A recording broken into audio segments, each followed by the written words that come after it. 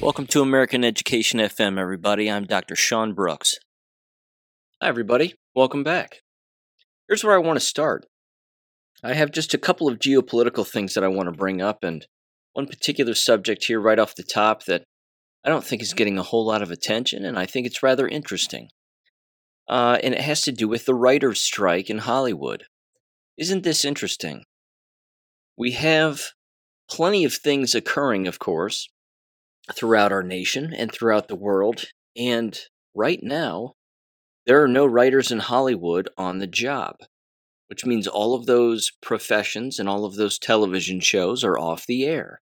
And they're just airing reruns or airing whatever the hell it is that they're airing. I find this to be very interesting timing. This writers' strike, again, usually over money, allegedly, started on May 2nd, and it continues. And here we are again toward the end of June, and it's still going on, and people don't seem to care. People really aren't that interested. But you have an entire propaganda apparatus completely disengaged from everything that's taking place right now. And I'll tell you something, it makes you wonder whether or not, and I'm going to go out on a limb here just to theorize a little, but it makes you wonder whether or not some white hats got to some people within the Writers Guild of America or within the Alliance of Motion Picture and Television Producers and essentially showed them what they've been doing and said, we know what you've been doing, you're going to go on a strike.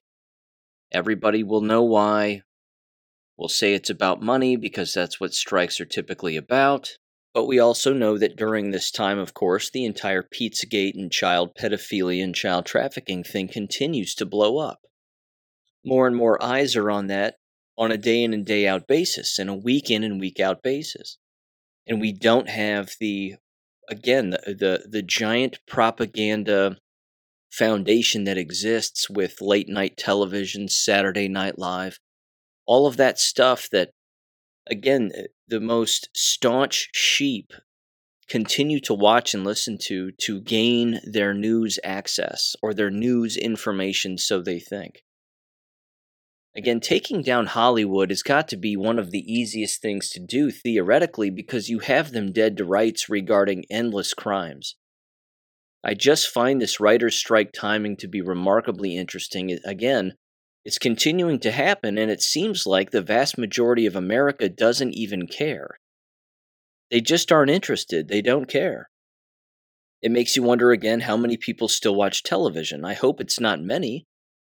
But again, with all of the different streaming services that are out there for the brainwashed and all of the different things that they tune into and watch and pay attention to, you know, who needs basic cable? Who needs these writers and who needs these shows? And certainly these late-night propaganda shows. I mean, I think all of this time has proven that they don't need to exist, that they are useless. Because every single time that one of these takes place, you have to assume that less people are going back to watch them once they return. Again, look at the product that they offer. The product they offer sucks. I mean, it's just not good. And it's just staunch lies over and over and over again.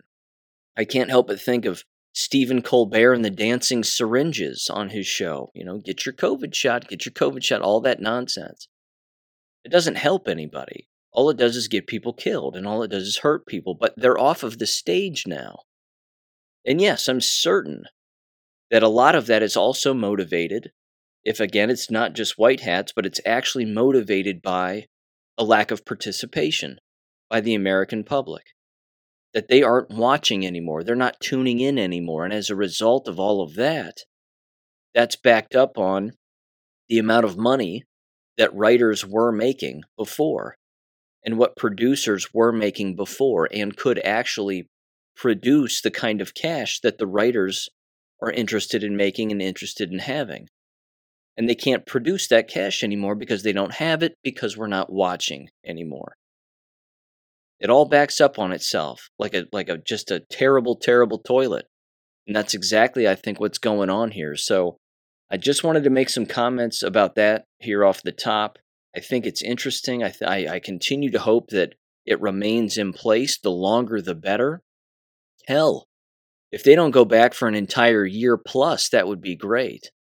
That would be absolutely fantastic because all it would do is force the American public to pay attention to things that are more important. That's all it would do. Again, you pull away any of these new shows or new episodes that, again, the largest sheep are still paying attention to, I think you have a chance of even waking up some of them to the real world because they realize that they can live without it. Just like sports. I mean, the Pride Month, the Pedophilia Month, and all of that nonsense, I think it continues to ruin people when it comes to their interest in sports. It ruins sports, certainly, but for the individuals who are still brainwashed in watching sports and attending these games and spending copious amounts of money wasting their time and energy on something that does not matter, the bread and circus, I think it's ruining their entire business.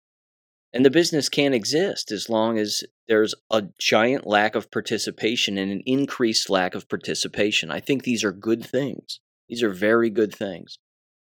So I just wanted to mention that off the top because, again, that's something that's kind of been bouncing around my head. And I, again, remember it occurring when it did. And I remember thinking, great, now keep that strike in place as long as humanly possible because it will wake more people up. It'll free the mind of numerous people. I think that's excellent. Wanted to mention this too. Wednesday morning, 9 a.m., Durham is testifying, I believe, in front of Jim Jordan's committee, if I'm not mistaken. And that should be interesting. Because, again, I can't help but think of James Comey when he was on all those Sunday shows and Sunday morning shows, and he was talking again about how nothing in the Durham report was new, that they already knew it, that the Inspector General already figured out that there were mistakes at the FBI and blah, blah, blah. What I want to hear Durham say, and I'm going to watch it, I'm going to do my best to watch the entire thing as it's happening, but what I want to hear John Durham talk about is James Comey specifically. Because James Comey's name is throughout that Durham report constantly. And you heard me bring that up in a previous episode. So I want the spotlight to be on Hillary Clinton and James Comey more specifically. Yes, the lower level players like the Peter Strzok's, even though, again, they're equal traitors in this entire thing and this giant scheme. And they're just chalking it up to FBI mistakes rather than an intentional lie in order to, again, engage in treason and sedition against Donald Trump. But I want him to drop names and give specific examples of what these people were doing so that the public can hear it. I think that the audio clips that are going to come from this testimony are going to be astounding. I really do. I know they'll be all over Telegram, all over Gab, and I think that eventually this is just going to continue to blow up in the bad guys' faces. And again, this is another very good thing. So this is the slow, controlled dripping of information that's just going to back up on them and be remarkable, I think. So don't let the people like James Comey downplay their crimes. They should hang for what they've done, and there's no way around that. So there you go. Okay. Here's the next thing. I'm going to dive right into education, and I've got a number of things here, including some audio from the local school board meeting here regarding House Bill 33, which just passed the Senate. Now, I'm not going to get into that right now. I'm going to save that for a little later because I have just a couple other things here I want to read through. But the House Bill 33 thing, again, it's a local Ohio issue, but this is something, again, that stretches across much of the United States because it's just a constant pattern of something that we are seeing. And there's a political trick in this, which I've mentioned in previous episodes. This bill doesn't work out well for anybody, theoretically. I mean, it carpet bombs all sides of the political landscape. The right thinks that it's great because it gives more freedom to parents, so to speak, on knowing what's in the curriculum, of course, and then having more money put back toward them, I should say, regarding vouchers and private schools and pulling the money away from the public school apparatus, which, of course, is what the left hates. And then, of course, it has a lot to do with the anti-gay stuff and keeping that stuff out of the classroom as much as possible, allegedly. But as I was going through the bill, which is like 9,000 pages long, I'm just doing some word searches to bounce around. There's a lot of crap in it too. And a lot of it has to do with resettling Eastern Europeans in the United States. You can't make this up. So again, a House bill like this is being passed off as being a parental school choice, school-related bill. There's way more in it than that. And it's far worse, again, than I think either side could possibly imagine. But I want to play audio from a local school board member who is just about as far left as you could possibly get, and it's her brief description of what's taken place with it, and ultimately how, when it gets signed, and it will, money is going to be taken out of the public school apparatus, and they're just going to feel the pinch. More and more public schools in the state of Ohio are going to become insolvent, and it's fantastic. I love it. So I'll get into that a little bit later. I wanted to mention this first, though. I put this out on Gab last week. I thought this was rather interesting, and this is an old article from 1992. And it's, again, within the National Library of Medicine. But here's the title of it, and I want to read the abstract, because I think this summarizes the American K-12 school environment right down to a T when it comes to where the predators are and where the prey is. The title of this research article, two authors, Friend and Watson. It's titled "The Proportions of Heterosexual and Homosexual Pedophiles Among Sex Offenders Against Children, an Exploratory Study." Again, this is from the spring of 1992 in the Journal of Sex and Marital something. Let me see here. Okay. It says the following. Here's the abstract. Previous investigations have indicated that the ratio of sex offenders against female children versus offenders against male children is approximately 2-1, while the ratio of genophiles to androphiles among the general population is approximately 20-1. The present study investigated whether the etiology of preferred partner sex among pedophiles is related to the etiology of preferred partner sex among males preferring adult partners. Using phallometric test sensitivities to circulate the proportion of true pedophiles among various groups of sex offenders against children, and taking into consideration previously reported mean numbers of victims per offender group, the ratio of heterosexual to homosexual pedophiles was calculated to be approximately 11-1. This suggests that the resulting proportion of true pedophiles among persons with a homosexual erotic development is greater than that in persons who develop heterosexually. Excuse me. It says this, of course, would not indicate that androphilic males have a greater propensity to offend against children. 11-1, ladies and gentlemen. That homosexual pedophiles and homosexuals tend to be pedophiles, in particular toward children, at a 11-1 ratio as compared to heterosexuals. You see why they're pushing the Pride Month stuff within schools? This is what they're trying to normalize. Here's your science right here. This is it. Again, these authors have a number of articles on this particular subject. Let me read just a few more here. Again, these are just the titles of some of the other articles. Does sexual abuse in childhood cause pedophilia? An exploratory study. That's one of their studies. Here's another one. Pedophilia and heterosexuality versus homosexuality. Here's another one. Erotic gender differentiation in pedophilia. Here's another one. Risk factors for the perpetuation of child sexual abuse, a review of meta-analysis. It continues. These authors have written and been referenced in numerous studies regarding sexual abuse, in particular toward children, at the hands of homosexuals. This is incredibly pervasive throughout the American K-12 and even overseas K-12 education system. There's no doubt about it.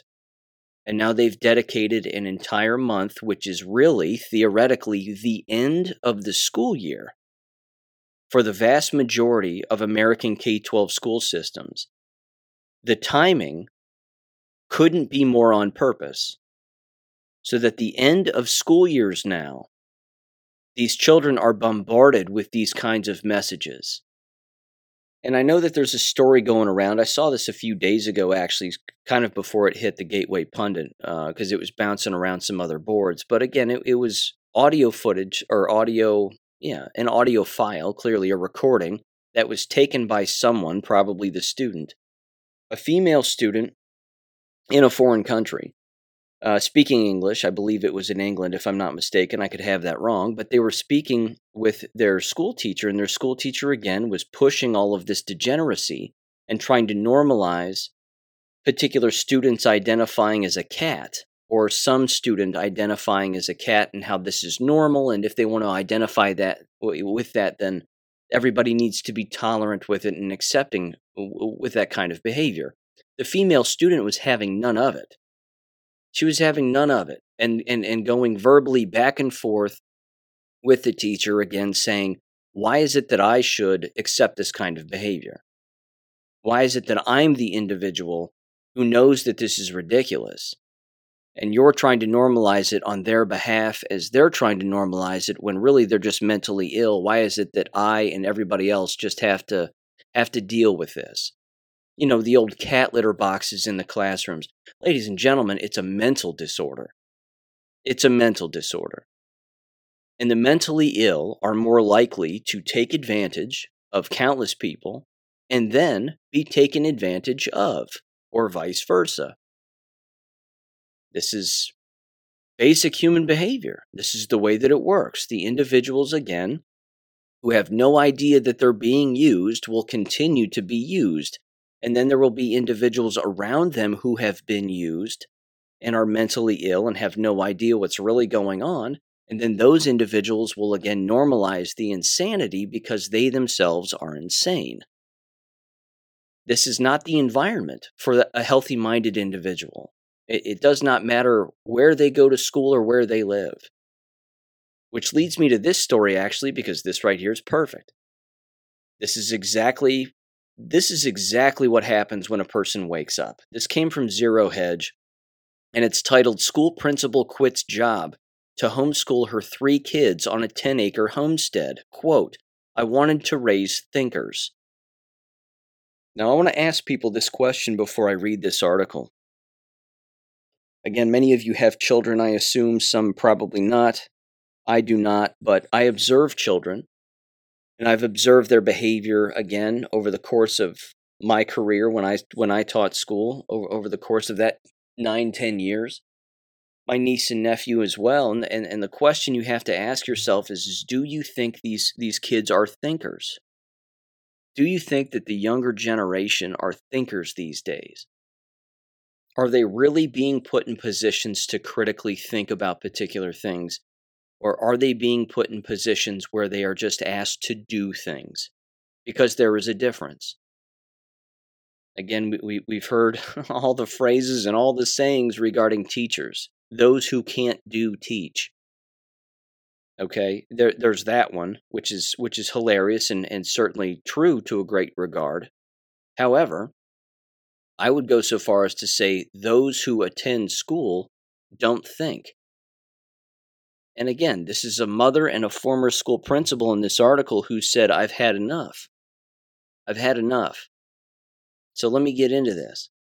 It says, a former school principal who grew frustrated with the school system quit her job and instead chose to homeschool their 3 kids on a 10-acre homestead. Merging her children's learning with their land and home, she has created an immersive real-world educational experience based on her kids' unique needs. Mandy Davis, 37, lives in Central Oregon with her husband, Josh, 38, and their children Emma, 11, Sierra, 9, and Cruz, 1. For Mandy, who was adopted from Seoul, South Korea, and who grew up in Nebraska, her own public school experience was not all roses, quote-unquote. Neither was Texas native Josh's, since he moved often as a child and suffered from huge learning gaps as he moved between state education systems. Wanting to be a positive change and advocate for all students, Mandy got into the education field right after college. However, after struggling with having little control over what she was so passionate about, Mandy, who has a master's in education and instructional design, has worked in both public and private schools, felt called to take full control of her children's education. Quote, "Schools today are tough," she told the Epoch Times. "I couldn't be the change I wanted to be in our school system, but more so, I couldn't leave my children in it to suffer." See, this is perfect. This is perfect.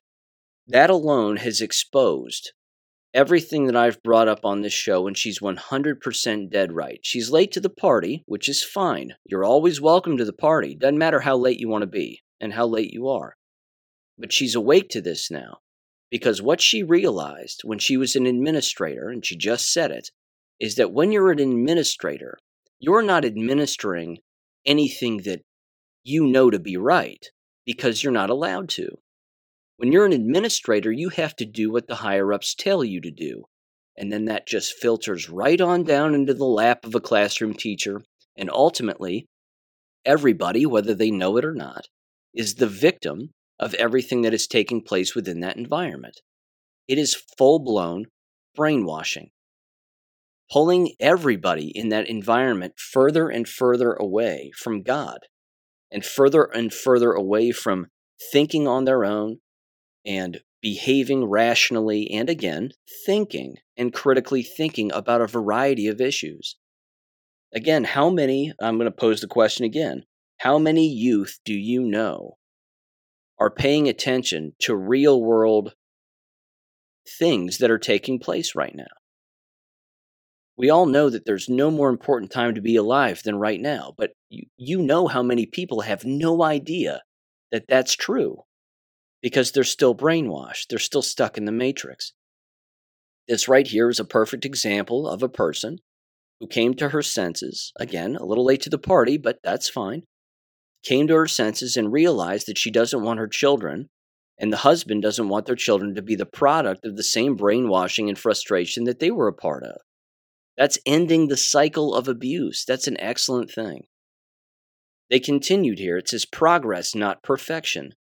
Mandy cited teacher shortages and unfit applicants, a lack of child-led learning, wasted time, outdated curriculums, political agenda curriculum, lack of autonomy of learning, and a rise of problematic student behavior as major chronic issues in the system. She said schools are a tricky beast, adding that as a parent and educator, there is very little control. Quote, "I remember as an educator wanting more control over how I was teaching curriculum," she said. "But then I would have to have it approved by my administration and the school, the district, the state, and ultimately the answer was always no. Education and educational change are complex outside of the fault of a singular group, but multifaceted. This makes change difficult and slow. Not only difficult and slow, it makes it impossible. It is quite literally impossible.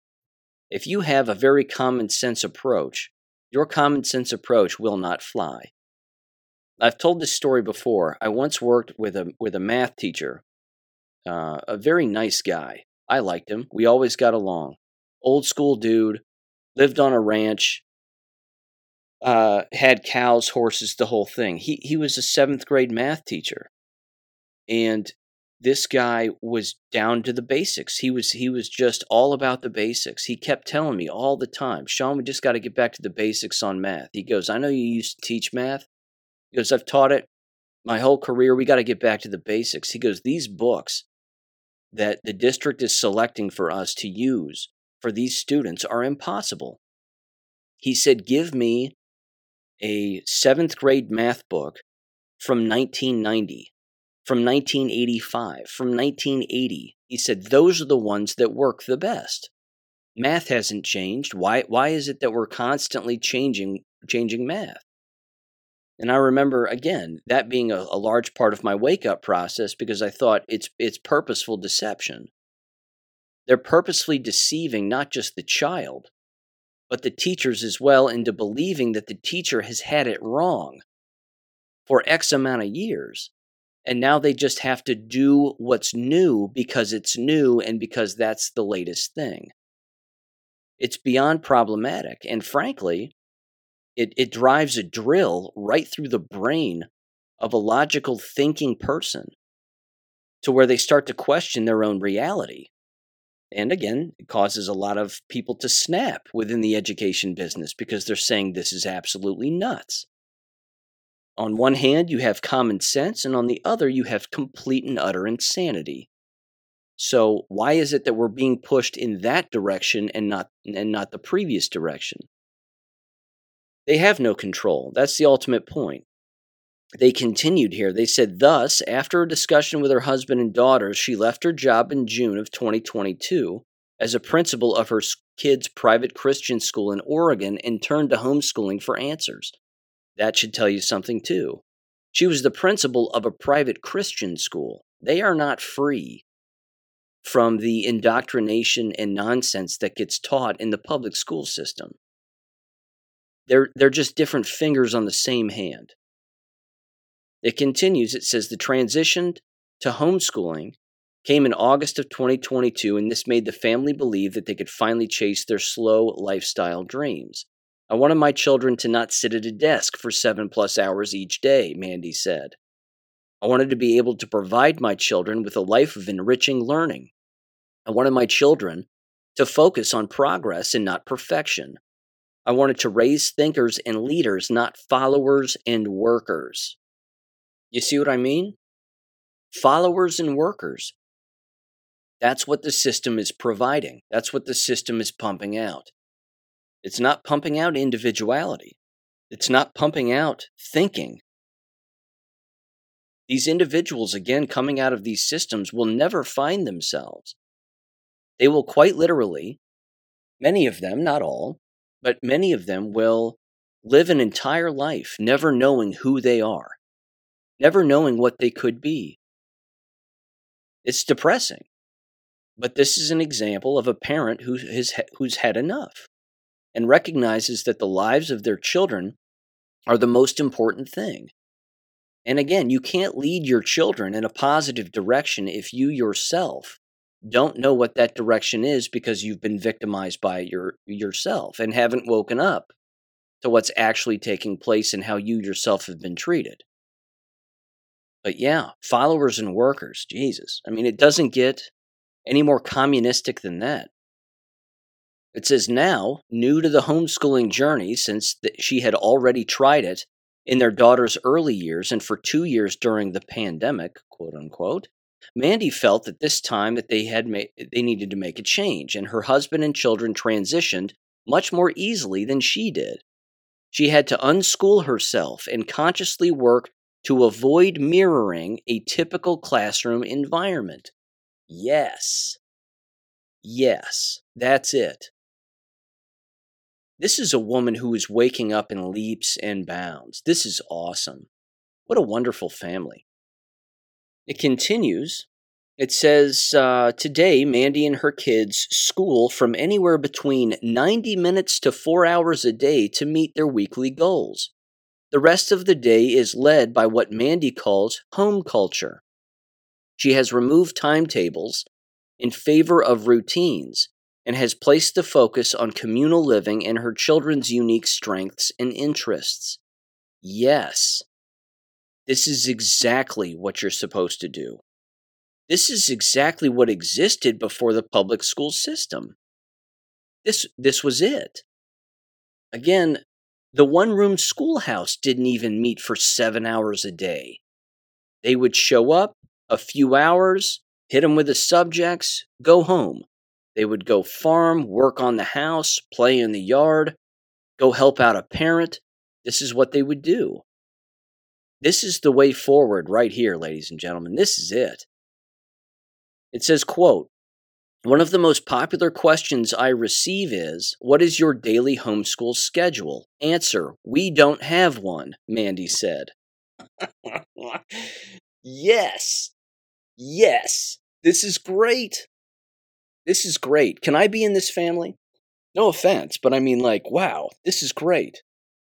This is great. This warms my heart. Quote, in our home culture, it was important for my children to understand that learning is a joy and never has to end. Yes. When we are reading a good book, we don't need to stop because the clock is telling us it's time for a math lesson. If we find a praying mantis in the garden, we don't need to take a photo and run because we have language arts to get to. Unquote. Oh my God, this is fantastic. It continues, wild and free. Besides learning from books, Emma, Clara, and Cruz spend time gardening, baking, doing crafts, and taking care of the animals on their homestead. The family has 4 goats, 16 chickens, 4 dogs, 2 cats, and a beautiful garden. They're considering cows for the future.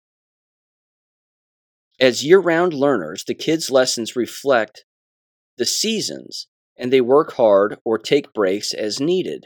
Mandy believes that because of homeschooling, her children are wild and free and have confidence in who they are. Their daily challenges are the same as other families, including waking up grumpy and sibling rivalry. However, the difference, according to Mandy, is that their homeschooling life always allows time to address these issues. It says, give yourself grace is the next section. For Mandy, her Christian faith plays a huge role in her homeschooling journey and parenting philosophy with the unyielding support of her husband Josh, who works full-time as the owner of More Roof Life Roofing Company in Central Oregon. Mandy said, I've been in enough schools to know that teachers' natural bias, religion, and politics come out. It's not an intentional thing, it's a human nature thing. I feel blessed to be that teacher for my children and set a moral compass from the heart of our family. Since sharing her radical career shift, it says, in snippets of daily homeschool and homesteading life on Instagram, Mandy has received overwhelming support. She often gets messages from other former educators, new homeschool moms, and adults who were homeschooled in the past with similar stories. She has been able to build a rich, valuable community. However, apart from the support, Mandy's also received a fair share of negative comments. Some come from a place of not understanding or simply lack the education of what homeschooling is, and others from a place of frustration or just toxic negativity, she said. Meanwhile, the biggest misconception among people about homeschooling, according to Mandy, is that people think that there is a lack of socialization. This is so wrong, she said. How is sitting at your desk surrounded by 25 plus peers, your exact same age, while your teacher tells you to not talk socialization? We are out every day having real-world experiences with all walks of life, she said. Most importantly, Mandy's family talks about everything and strongly believes there is nothing that they can't solve together. My God. Can I move in? Can I move in? This is great. I always want to be there for my children for the little things, so they know later in life that they can come to me for the big things, she said. Mandy compares herself to a greenhouse. I don't believe we need to place kids in a bubble, but I love the comparison to a greenhouse, she said. I'm not cutting my children off from the world, but know the importance of cutting certain parts of the world off from my children, allowing the light to flood in while keeping the storms and locusts out. What a blessing it is to give our children this head start in life. She believes that in the future, when she releases her children into the world, they will be able to withstand any storm. They will. They most certainly will. And what I brought up at the beginning of the last episode, I think plays right into that. That Tracy Cross book that I've referenced numerous times is just of immense importance. I think everybody should read that. You really should. Again, the students that get the straight A's and are patted on the back constantly and said you're a good leader, these are the students who later become insane. I mean, these are the ones who end up, blowing their top over absolutely nothing.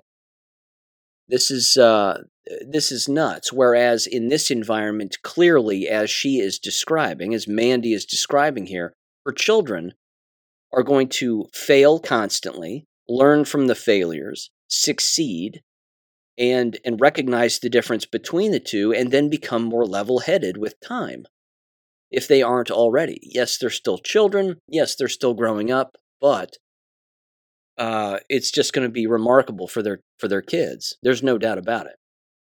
I'm going to wrap this up here and finish this article. She says the following. She says, for Mandy, her mission is simple. Quote, the best way to be an educational activist is to talk about it, she said.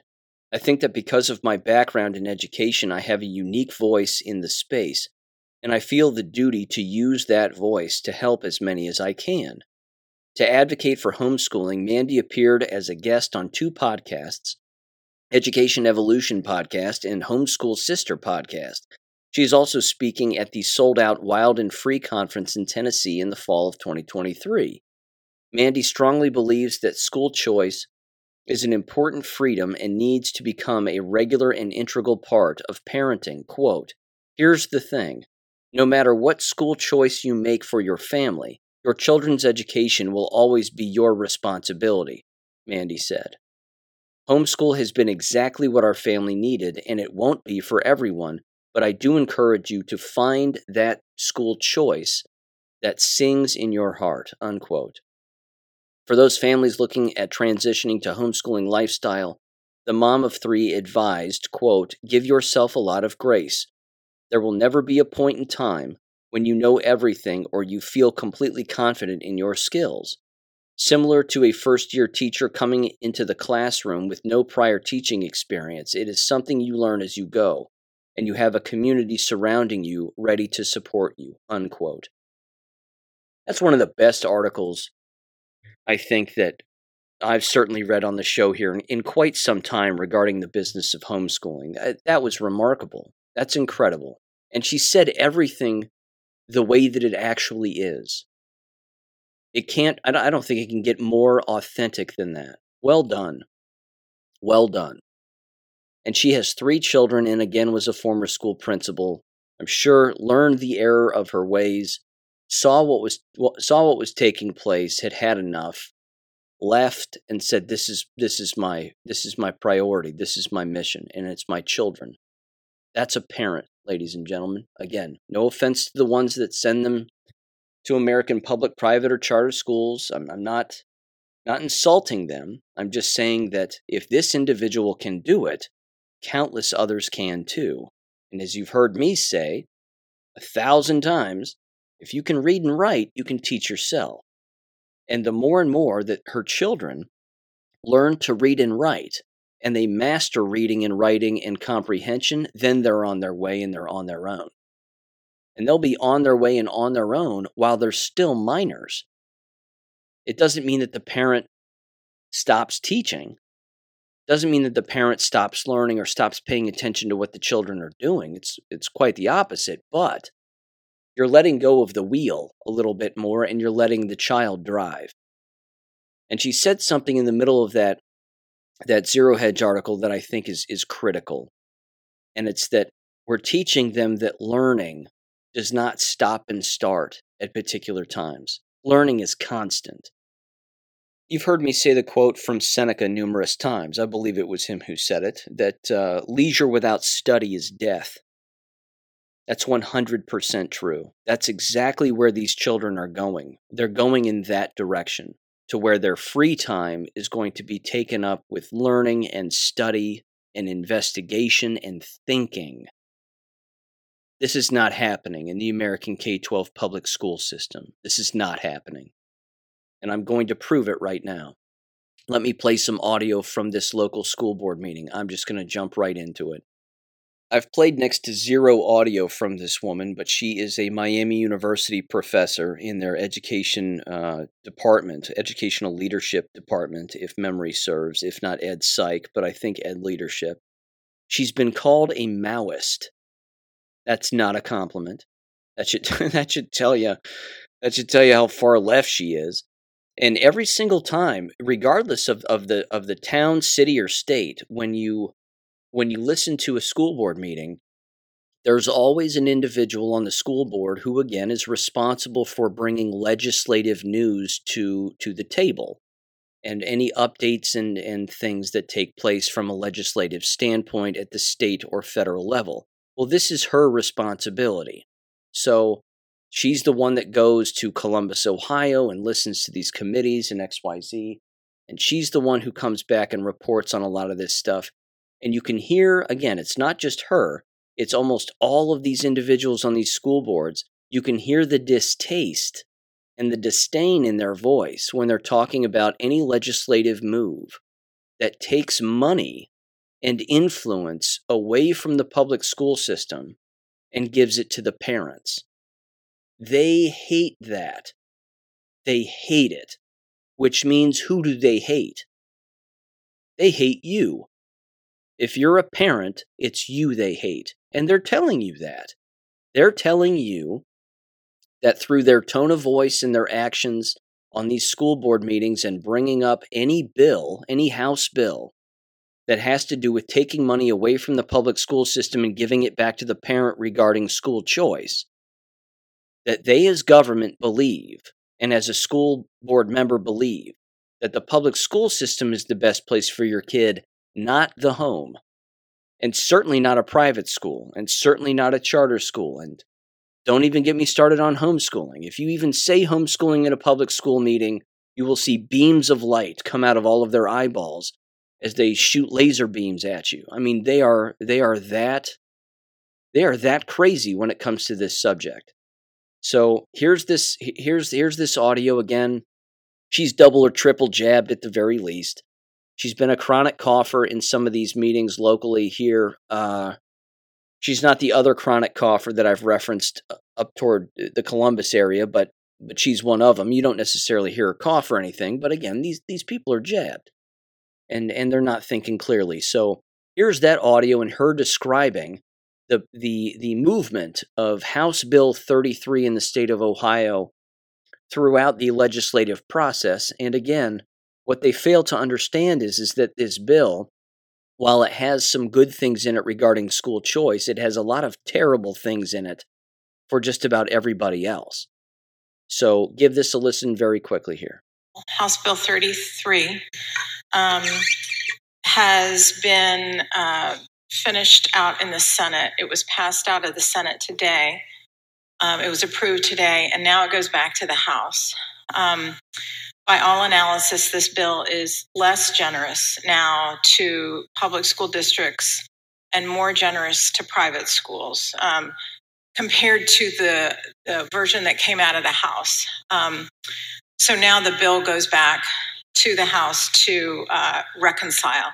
But the Senate's budget bill that just finished, that they just approved, decreases funding for traditional public schools who serve more than 80% of Ohio students by $542 million over the next 2 years, while increasing private school voucher funding that goes to less than 10% of the students in the state by $372 million.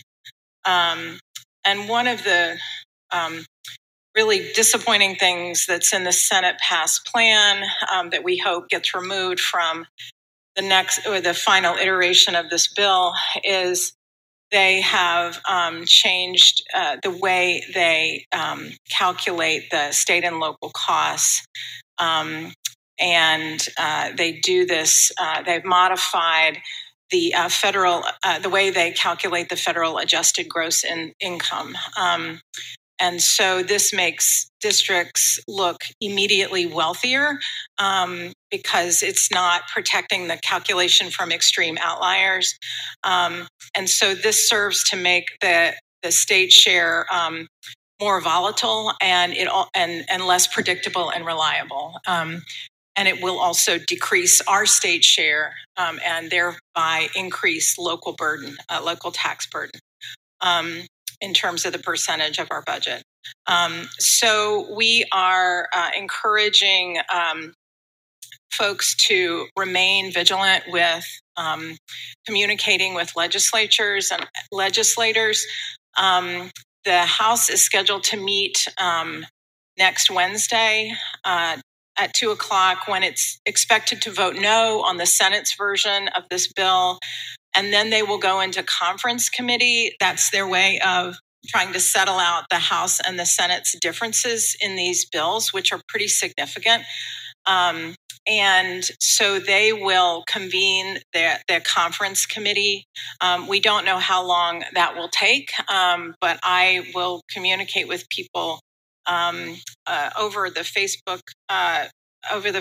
pages, and also and if you're interested in staying informed, please email me. But all the public education advocates and the Ohio School Board Association, which I communicate a lot with, are encouraging us to stay engaged throughout the conference committee process, and speak with legislators, contacting them by phone or by email.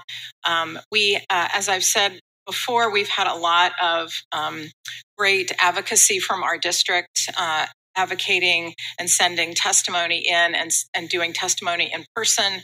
And that has been outstanding, and we have to keep it up. But folks have been really great in being involved and remaining vigilant.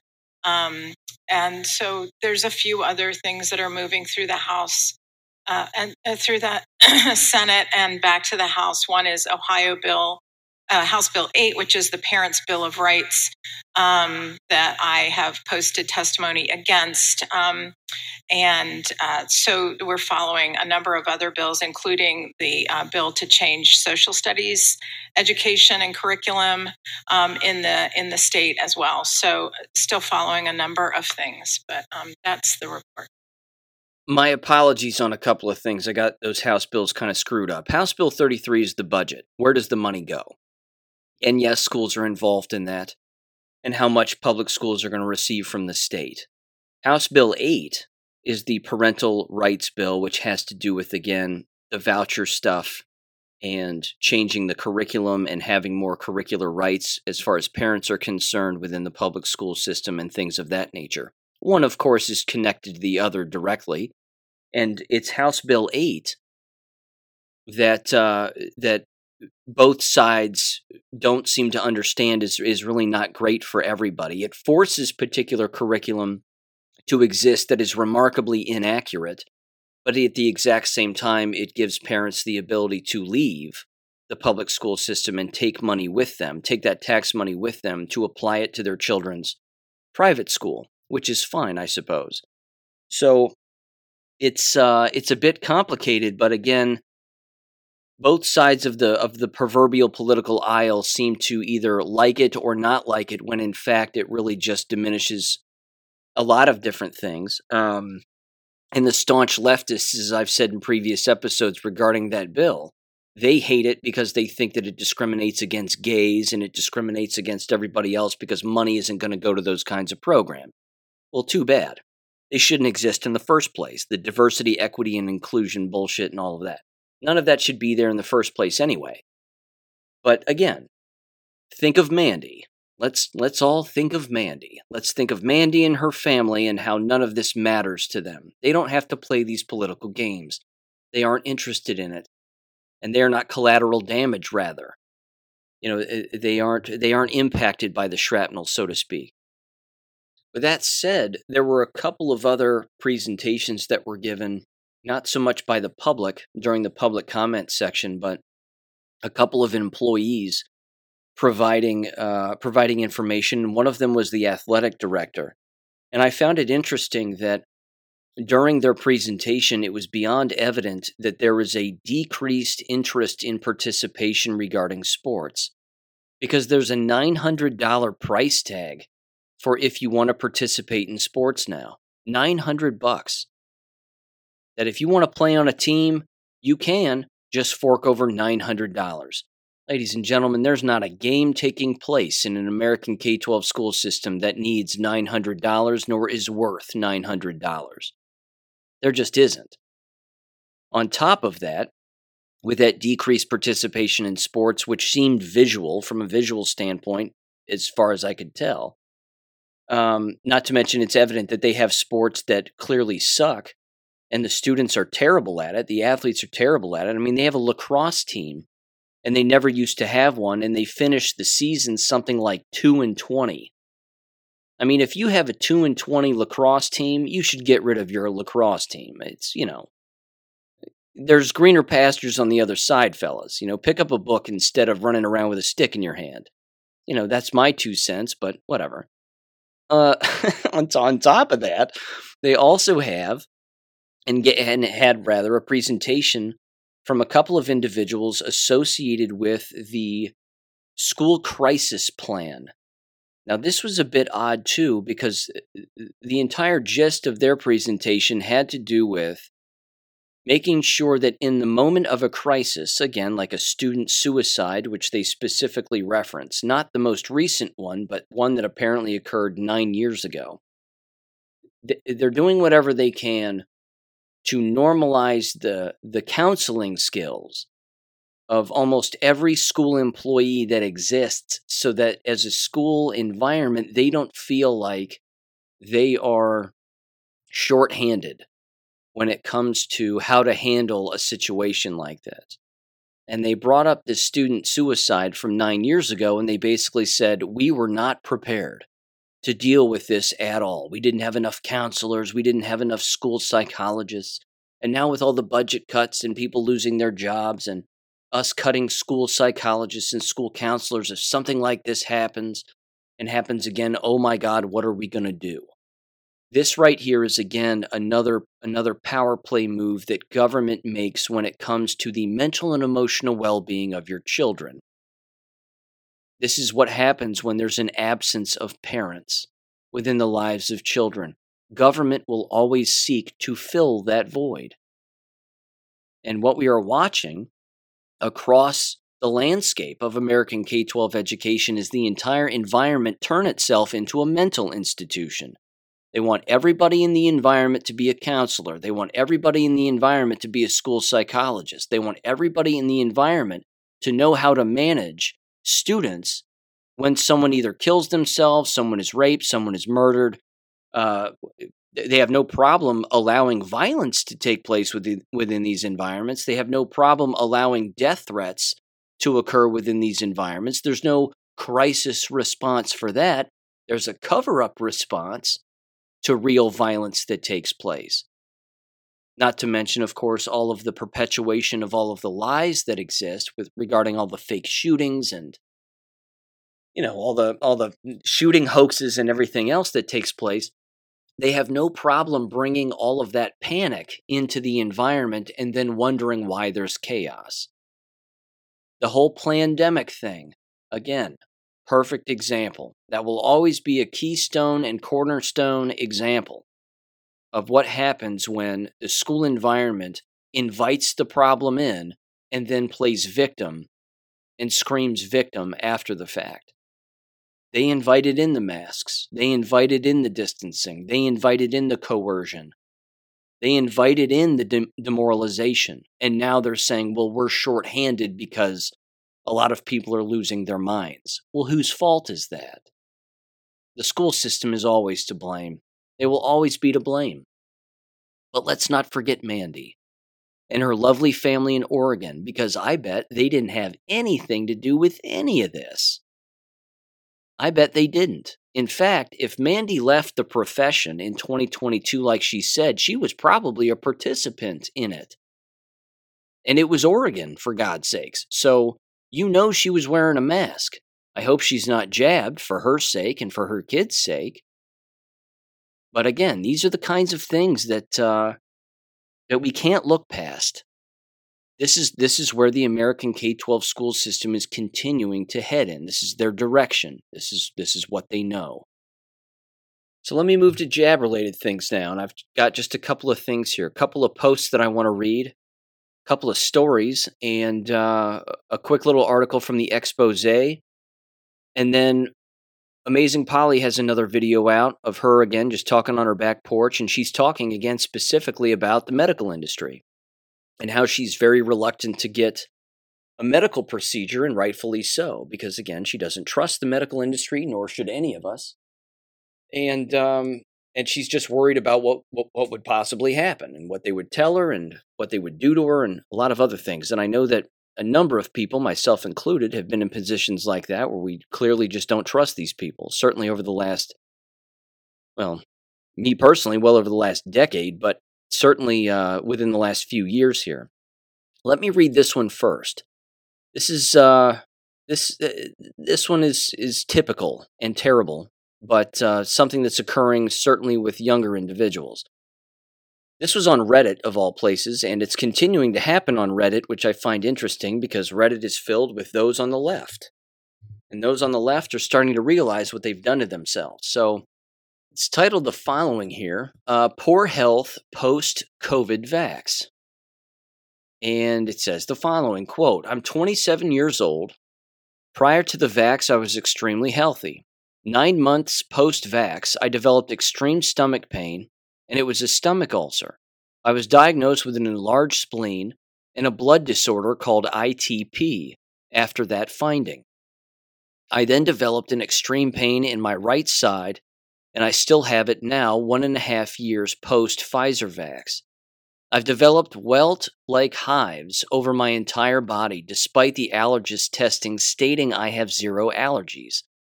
It lasted 2 weeks and required steroids for 14 days alongside multiple daily doses of antihistamine combined with Pepsid to control." Pepsid, there you go. Heartburn medication. It says December of 2022, I had yet another trip to the ER for uncontrollable chest pain and had a borderline abnormal EKG and possible enlarged left ventricle, as well as a marked heart arrhythmia.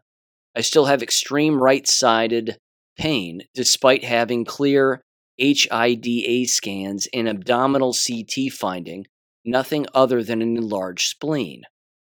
And then they wrote this in bold letters: "I am only 27 years old to go from completely healthy to a freaking wreck." It says, "I'm also a personal trainer and extremely athletic with great nutrition. I'm baffled and I'm irritated. Am I alone, or has this happened to anyone else too? Any of it? Question mark, unquote." Yikes. The fact that they're even asking that they're alone. Are they alone in this? That right there should give away their frame of mind and how deep in the matrix they are. It's sad. Here's another one. This came from COVID vaccine injuries on Telegram, and I follow their channel with regularity. It says the following quote, and again, this is one of those noticing things right here. It says, "Our daughter runs an RV storage business which accommodates about 600 RV spots. Every year, we lose 1 to 2 clients due to spouse passing away. So far in 2023, from January to May, there have been 20 clients vacate due to spouse passing away." It continues here in a comment section. It says, "We are full-timers at an RV resort in Florida after having to sell our house due to the mandates. We have seen so many rescue vehicles come around, and there are insanely less people than there have been in years. In addition, since we are near Mayo, we have a ton of people staying who have come to the area for major procedures. One guy recently was talking to me about his wife being in liver failure from cirrhosis, never drank, and this exploded out of nowhere. He said Mayo told them all they have to offer her were Hep C or HIV livers if she wanted to get this done in time. Made me wonder if they are saving the quality organs, the unvaccinated, for the elites who need them." That's interesting. That's an interesting take. I haven't heard that one yet. Makes sense, though, doesn't it? That they're keeping all the unjabbed organs in a separate place, and they're feeding jabbed organs or already sick extracted organs from the departed to offer to those who still need an organ. Wow. It continued, it said, "One of my clients whose RV lost his wife due to her lung cancer and was in remission, coming back with a vengeance and killing her quickly after 3 weeks," something like that. Her daughter is also my client now, and we both know what caused it. We have both mentioned it before she passed, and she still continued to get these shots. Her doctor made her think because she was compromised and needed everyone ASAP as they came out. It says he is still RVing for now, but not as much as he would be if he had his wife with him, rather. I see him every 4 weeks for haircut, and he cries every time. They've been together for over 50 years. She was afraid to die, and this is what happened to her. We have a travel trailer, it says. It says we're looking for seasonal spots at different campgrounds. One campground had 16 spots become available.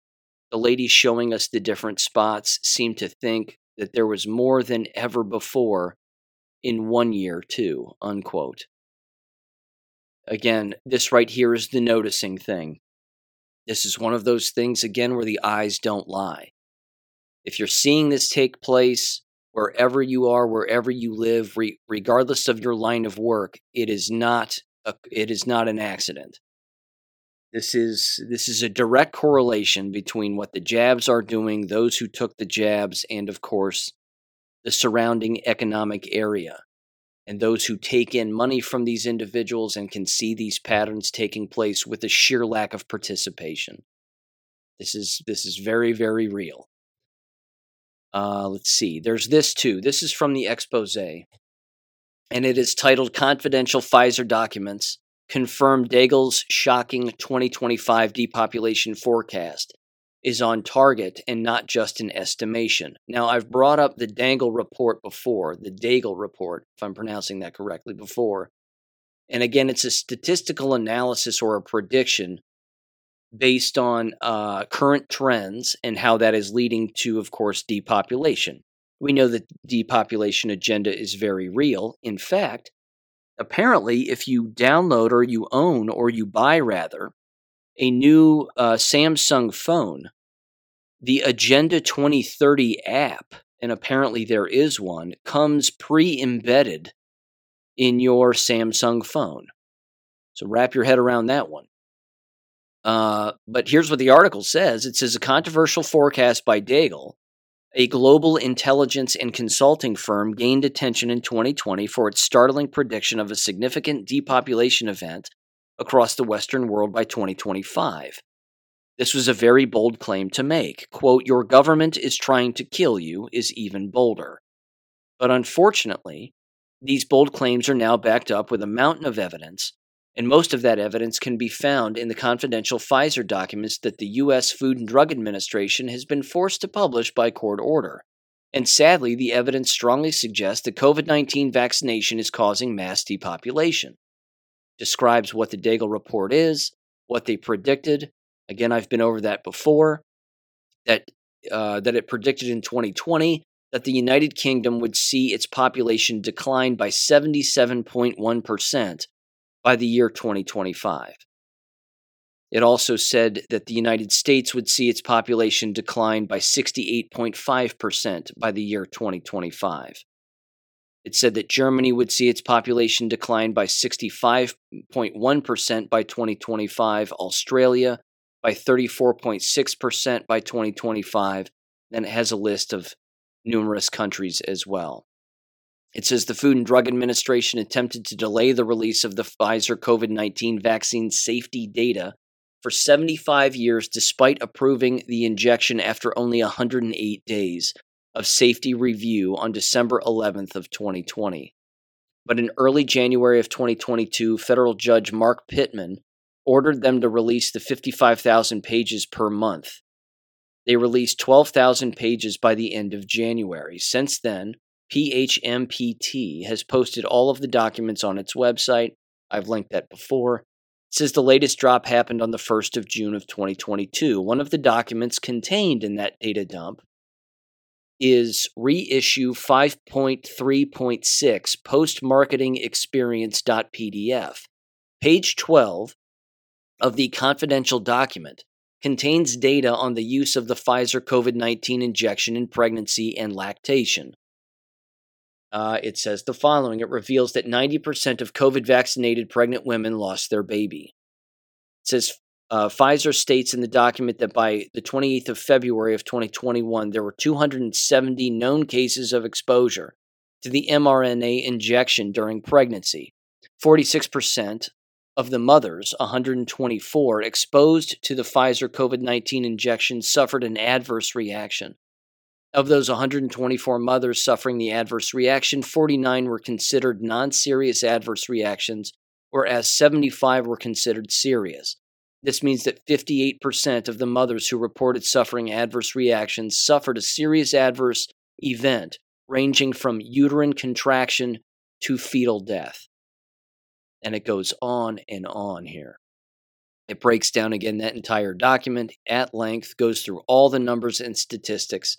And as you've heard me say, and numerous people have said before, depopulation is a multi-tentacle beast. It is not take this and you will die. It's not just that. It is we will squeeze you from multiple angles, from a financial system, from a food system, and certainly when it comes to reproduction. That over the course of time, we will decrease reproduction and your ability to reproduce. And it will cause, of course, the individuals trying to reproduce who are jabbed, they are going to be baffled as to why they cannot reproduce. On top of that, going to a separate dimension and certainly another layer of that spectrum is that if individuals are jabbed and they do reproduce, how long will their child live, having been the subject of biological parents who are jabbed, either one or both? Will they even make it to the age to where they can reproduce? And if so, are they going to have the ability to reproduce?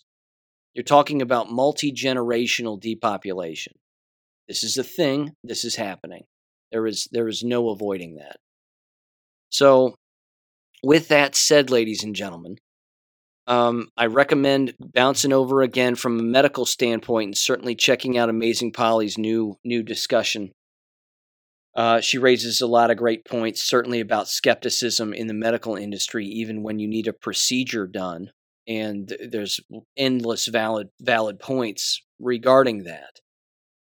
I also want to make one more observation here before I wrap up very quickly. Mickey Willis, who you've heard me reference before, who is the director of the Plandemic 3, The Great Awakening documentary that came out, which again focused a lot on mind control and communism. He was on Quite Frankly the other night, and I watched the interview. And this is the thing that exists within the Great Awakening documentary also, is that Mickey Willis says the word they a lot. He blames them. He says they, them, they're doing this, they're controlling the media, they're controlling entertainment, they're controlling the child trafficking, they're controlling the money, the banks, they, them, they. He says it over and over and over again. We of course know who the they are. They are the satanic Jews. This is a fact. Certainly from a historic standpoint also, this is the synagogue of Satan. These are not the innocent Jews who have no idea what's going on and are innocent parties or happen to be of a bloodline of a Jewish bloodline who are Christians and love God. I'm not talking about those individuals. Those people are just fine. These have to do with the controllers, the satanic individuals who, again, are interested in this depopulation agenda.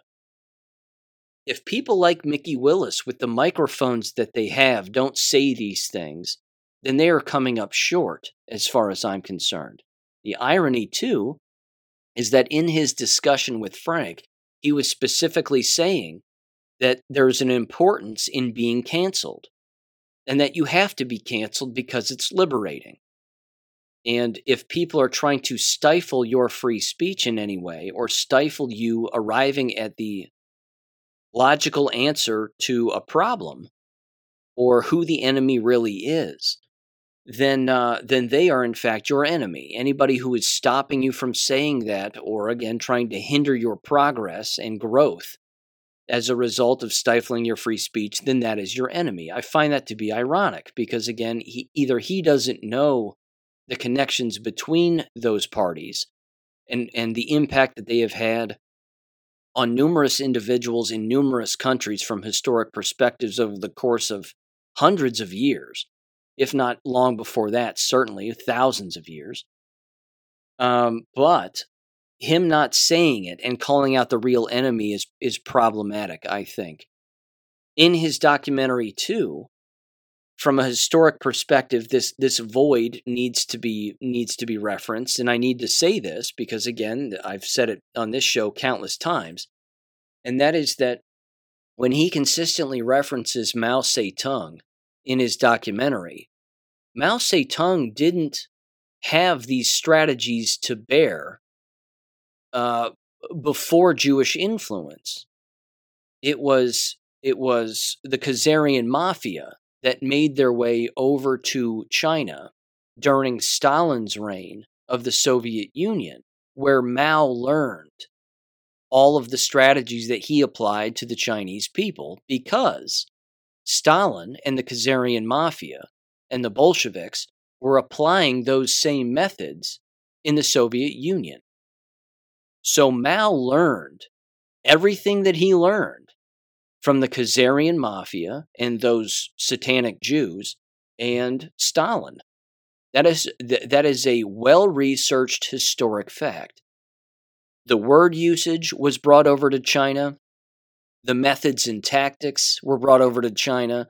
The execution, the enslavement were brought over to China. And Mickey Willis specifically references this too, and he's right.